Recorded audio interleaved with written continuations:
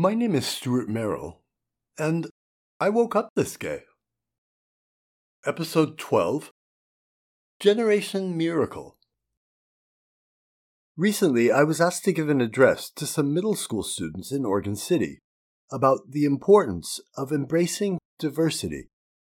I wanted to share with them some of our nation's history of discrimination and violence, and my own personal experiences as the victim, the focus of America's hatred, discrimination, and violence.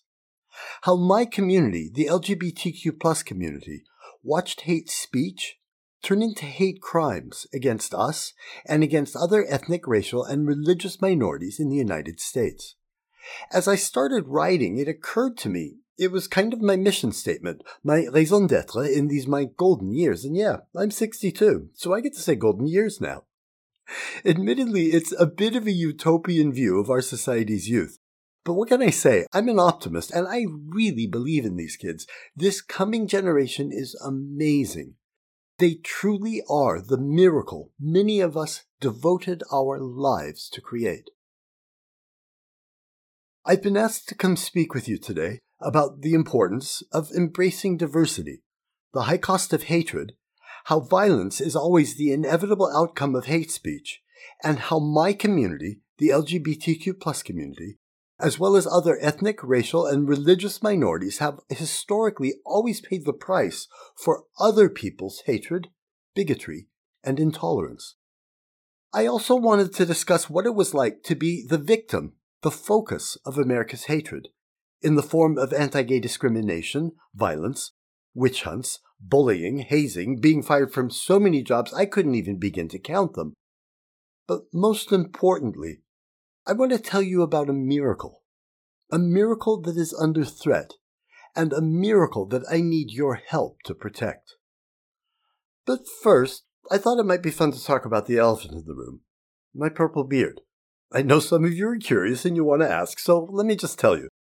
You see, as I get older, more and more people seem to think I look like a white supremacist. Maybe it's my blue eyes, my white skin, my white hair, my white beard, but it happens all the time. Seriously, I'm not kidding, it happens all the time.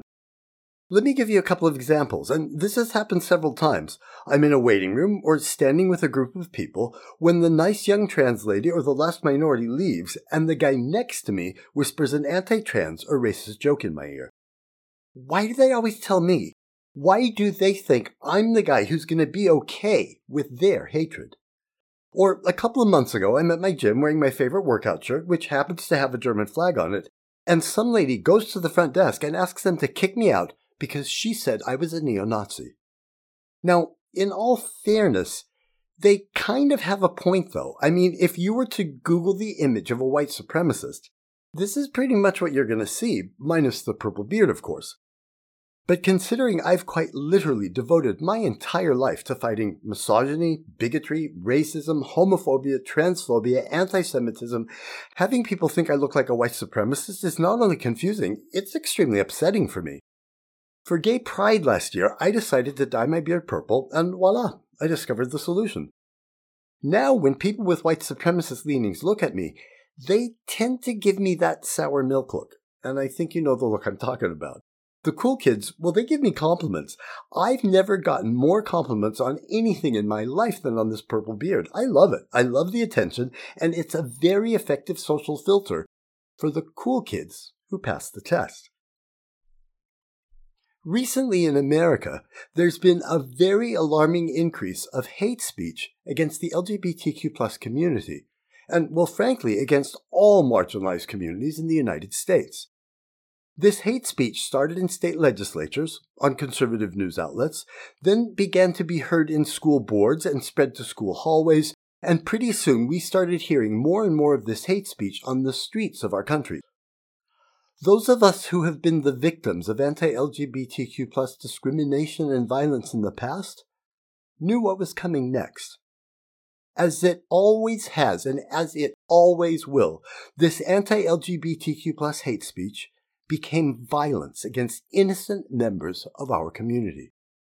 Only a few weeks after the first hate speech was heard on conservative news channels, some guy went into a gay bar in Colorado Springs during a drag show, pulled out a couple guns, and started murdering innocent members of our community and our allies. More recently, in New York City, a handsome young black man, who was also a very talented professional dancer named O'Shea Sibley, was stabbed to death by young men who were yelling homophobic and racist slurs at him. And his crime? He was dancing, voguing in the streets with his friends, but his murderers thought his voguing was too gay. It's not just happening to my community, though. The same thing has been happening to religious, ethnic, and racial minorities all over the country. First came more hate speech on TV, and then the hate speech spread to the streets, and suddenly there's more violence against Asians, blacks, Muslims, Jews. The list of victims goes on, and the cycle of violence increases every day. But here's the catch. Those people spewing hatred and those people on the street calling some kid a faggot, they don't pay the price of their hatred. We do. America's marginalized community, like the LGBTQ+ community, we pay the price of other people's hatred.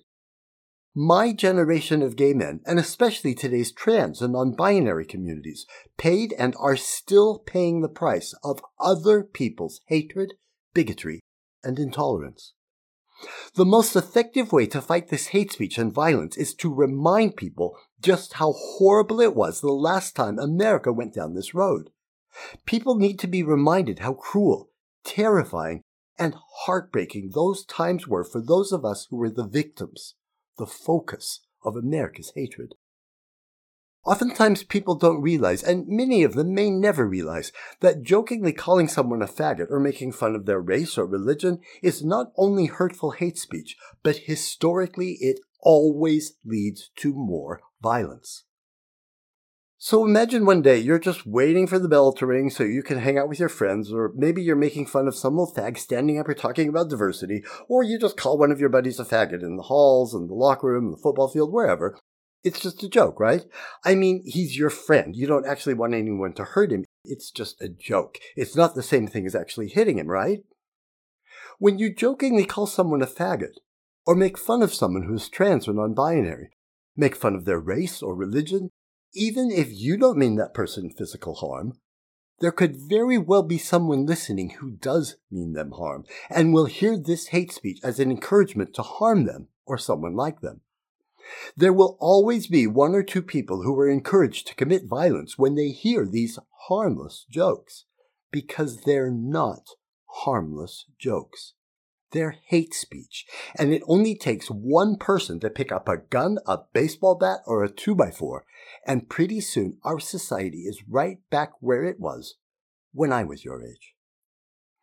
Have you guys ever heard of the butterfly effect? It's a theory that says the gentle flap of an itsy-bitsy butterfly's wing can theoretically be the first step in a chain of events leading to a hurricane that kills people. They're not saying that every time a butterfly flaps its wings, somebody's going to die. What they're saying is that if there are enough small events disturbing the atmosphere, inevitably one of them will become a deadly hurricane that kills people. Now, looking out at all your happy young faces today, I don't see a bunch of violent racists or homophobes. What I see when I look at you is a miracle. You were raised in a society and in a time where the vast majority of us really don't care if someone is trans, gay, or straight, what God they believe in, if they have brown eyes or blue, what country they come from, what color their skin is, or even what color my beard is, because to most of us, these are total non-issues. To me, that's a miracle. You are a beautiful miracle that I never thought I would live long enough to see. It hasn't always been like this. That's certainly not what it was like when I was your age. It is my life's work, my mission for whatever time I have left, to make sure none of you ever experience what it was like to be gay when I was your age. Can I have a show of hands? How many of you are 12 years old? When I was 12 years old, my parents divorced, my father lost his business, and we lost our home. I grew up in a very conservative, very religious community in Utah. At the age of 12, my older brother, who was 7 years older and the social and athletic star of our local high school, was commanded by our community's religious leader to fulfill his spiritual duty by beating the queer out of me. The first time it happened, he broke 2 of my ribs, and when my mother tried to defend me, he threw her against the wall so hard it broke 1 of her ribs. My mother kicked him out of the house, but that same religious leader informed my mother that if she wanted the church to continue paying her bills while she went back to school so she could better support us, she would let the beating continue. If she did not, she and her children would be homeless. For the rest of my childhood, the soundtrack of my childhood became the sound of my mother crying herself to sleep because she couldn't protect me. Now, I pray with all my heart that there is no one in this room who will ever know what it feels like to be a terrified, insecure, lonely child with nowhere safe to go and no one to protect me. If there's anyone here who knows what that feels like, please don't make the same mistake I did. Go tell someone you trust. Tell your teacher. Tell a counselor. Tell a policeman. Tell anyone. And if that person doesn't help you, then tell someone else. And keep telling people till you find someone who will make it stop. Because there is never a valid reason to hurt a child. Never. I just pray none of you will ever know what that feels like, or the impact it had on my entire life. Being the victim of child abuse because I was a femmy little queer convinced me at a very early age that I just didn't matter that much. My pain, my feelings, my fears, my dreams, my goals, none of them mattered as much as those of the normal people because, well, I was just a little faggot and I was less than those normal people. I honestly spent my whole life believing that what happened to me didn't matter as much because little queers like me were less than normal people. But every time my brother beat me, I made a solemn promise to myself that if I could just survive, I would grow up and devote my life to making this world a better place for kids like me. Growing up in Utah in the 1960s and 70s, there were no gay role models for me to follow. There was no one I could look up to for guidance. But I finally found some role models and the inspiration I needed to survive watching the evening news on TV. Every night as a family we watched the news and I saw what was happening in the civil rights movement. I found my inspiration and the will I needed to survive watching brilliant heroes like the Reverend Martin Luther King. I watched the March on Washington and I saw the senseless beating of peaceful black demonstrators and their allies in Selma, Alabama. One of the young men who was brutally beaten in Selma, Alabama that day would himself go on to be a great civil rights icon and hero, the late great Congressman John Lewis. John Lewis called this good trouble. They were fighting the good fight. They were fighting on the side of the angels.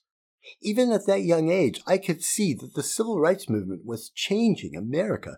The civil rights movement and this good trouble was helping America fulfill its destiny of equality for all in America. On some level, I must have realized that's what needed to be done for me and my community, the LGBTQ+ community, and I needed to be a part of that movement. One of the things that I admire most about the African American community, the civil rights movement, and especially the Jewish community and how they handled the Holocaust, is that both of these communities understand the importance of making people remember, never letting them forget the horrific things that were done to them. The reason African American and Jewish communities continually remind us of the horrific tragedies they were forced to endure is not to gain our sympathy or attention, but because they understand better than most that it is the single best way to prevent these atrocities from ever happening to anyone else ever again. They understand that it's human nature to try to forget the bad things that happen in our lives. It's a sort of survival mechanism. But African American and Jewish communities fight the instinct to forget hardship, and it is a noble act of grace that they continue to remind us of our society's history of discrimination and violence. I don't want to remember the horrible tragedies I survived, nor do I want to remember that the vast majority of my friends did not survive. I don't want to remember having my face, clothes, and hair covered in the spit of some high school football team while they called me a faggot. I don't want to remember when I was working in Moscow, Russia, and my boyfriend was disappeared. He was arrested for being a homosexual, probably tortured, and ordered to name names of other sexual deviants. And then they murdered him. I have no idea where they buried his body, or even if they buried him, and I will probably never know. I don't want to remember hiding behind a dumpster in some back alley, praying that my friends also found somewhere safe to hide from that horrible mob of gay bashers chasing us with baseball bats. I don't want to remember that for generations in this country, fag bashing was a socially acceptable form of Saturday night entertainment and nobody cared when fags were murdered. I don't want to remember watching fag bashers beat an innocent young man to death with 2x4s in New York City, knowing that if I had tried to help him, they would have killed me too. I don't want to remember how the armed policeman standing right next to me refused to stop it. He refused to even take my witness statement. And I wish I could forget the sound of that young man's head exploding when hit by a 2x4. I would give anything to somehow forget what that sounds like. How do we make people understand what it feels like to know that the police we paid for with our taxes were not there to protect us? And let's be honest, in those days, oftentimes the people beating us, robbing us, and yes, even murdering us were the police. Now, I want to stop here for a moment and point out that this has changed in most of America. Most police forces have completely turned that around, and that's a very difficult thing to do, and they deserve our respect for it. Most police forces no longer tolerate homophobes or racists. Undoubtedly, there are still some racist and homophobic cops out there, but thank God now they're the exception and no longer the norm. The biggest tragedy of my life, though, was AIDS. Not just how AIDS killed the vast majority of my friends before I was 30, but how America treated us while we were dying. While I and every other gay man I know was going to 2 or 3 funerals a week, every week for over 15 years, most Americans just pretended not to notice, and on the rare occasion they did mention AIDS, it was usually to make fun of us. My own brother and our own president loved to joke how fags got what we deserved when we died of AIDS. And isn't that funny? For the first 6 grueling years of the AIDS crisis, our president and our government did absolutely nothing to combat AIDS. Not one single dollar was spent for research or a cure. The president wouldn't even say the word AIDS in public until the first straight person was diagnosed with HIV. 3 days later, he declared AIDS a national emergency and poured tens of millions of dollars into finding a cure. There was a magnificent woman named Dr. Matilda Krim, who just happened to be married to one of our president's best friends and one of Hollywood's most powerful film moguls, the producer Arthur B. Krim. During the first 6 months of the AIDS crisis, Dr. Krim told her good friend President Reagan that he urgently needed to fund research into the mysterious disease killing the gay community.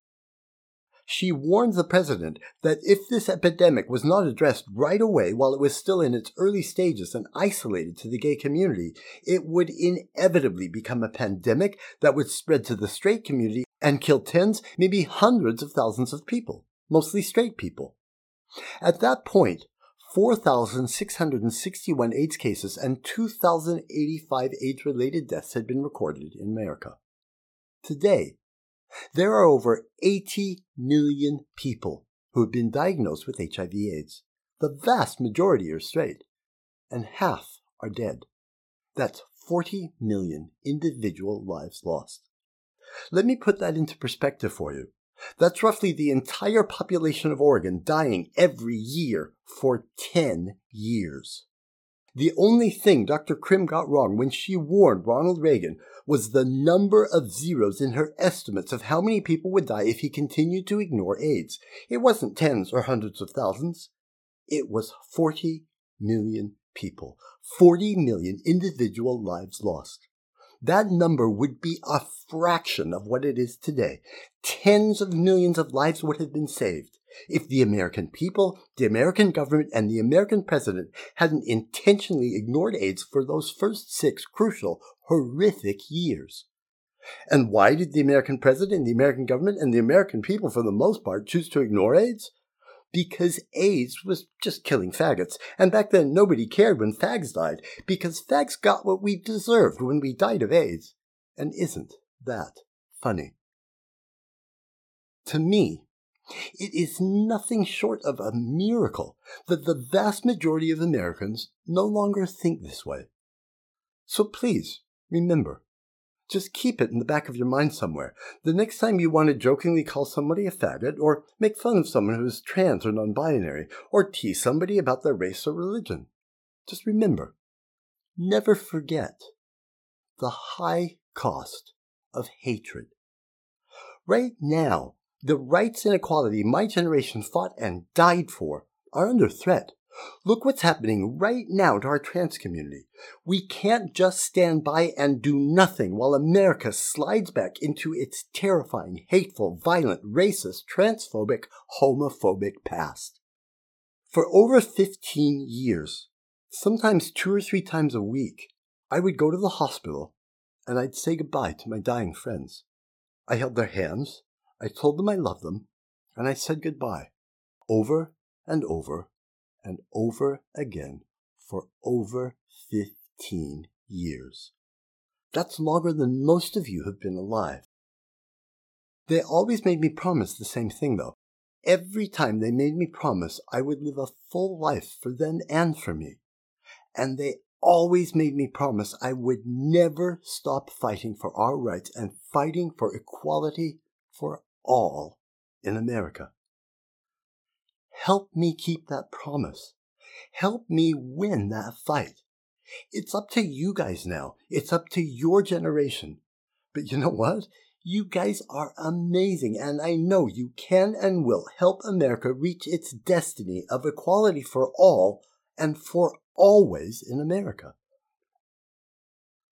Just remember, never forget the high cost of hatred. If we forget, if we do not remember, history will repeat itself yet again. I would be remiss if I didn't also point out that people who use hate speech and make fun of those who are different are revealing something not very flattering about themselves. They are exhibiting their own insecurity about themselves and their place in our society. Bigotry, homophobia, transphobia, and racism towards those who are different comes from a place of insecurity and fear. People who are comfortable in their own skin, confident of their place in society, have no fear of those who are different. Quite the contrary. Those of us who are self-confident and comfortable with who we are tend to be curious about those who are different.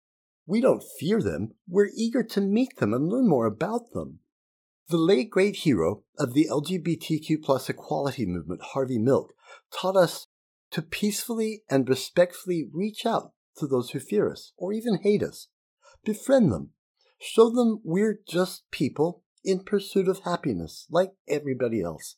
He taught us to reach out to them with kindness, confidence, and respect, and show them there is no reason to fear us and absolutely no need to hate us.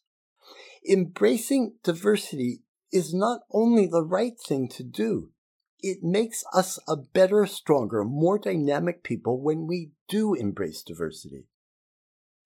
I was very fortunate to have a wonderful mentor when I worked in the news industry. His name was Lance Primus, and he was the president of the New York Times Group. He and I had very different political views, and maybe that's why his ideas on diversity had such an impact on me.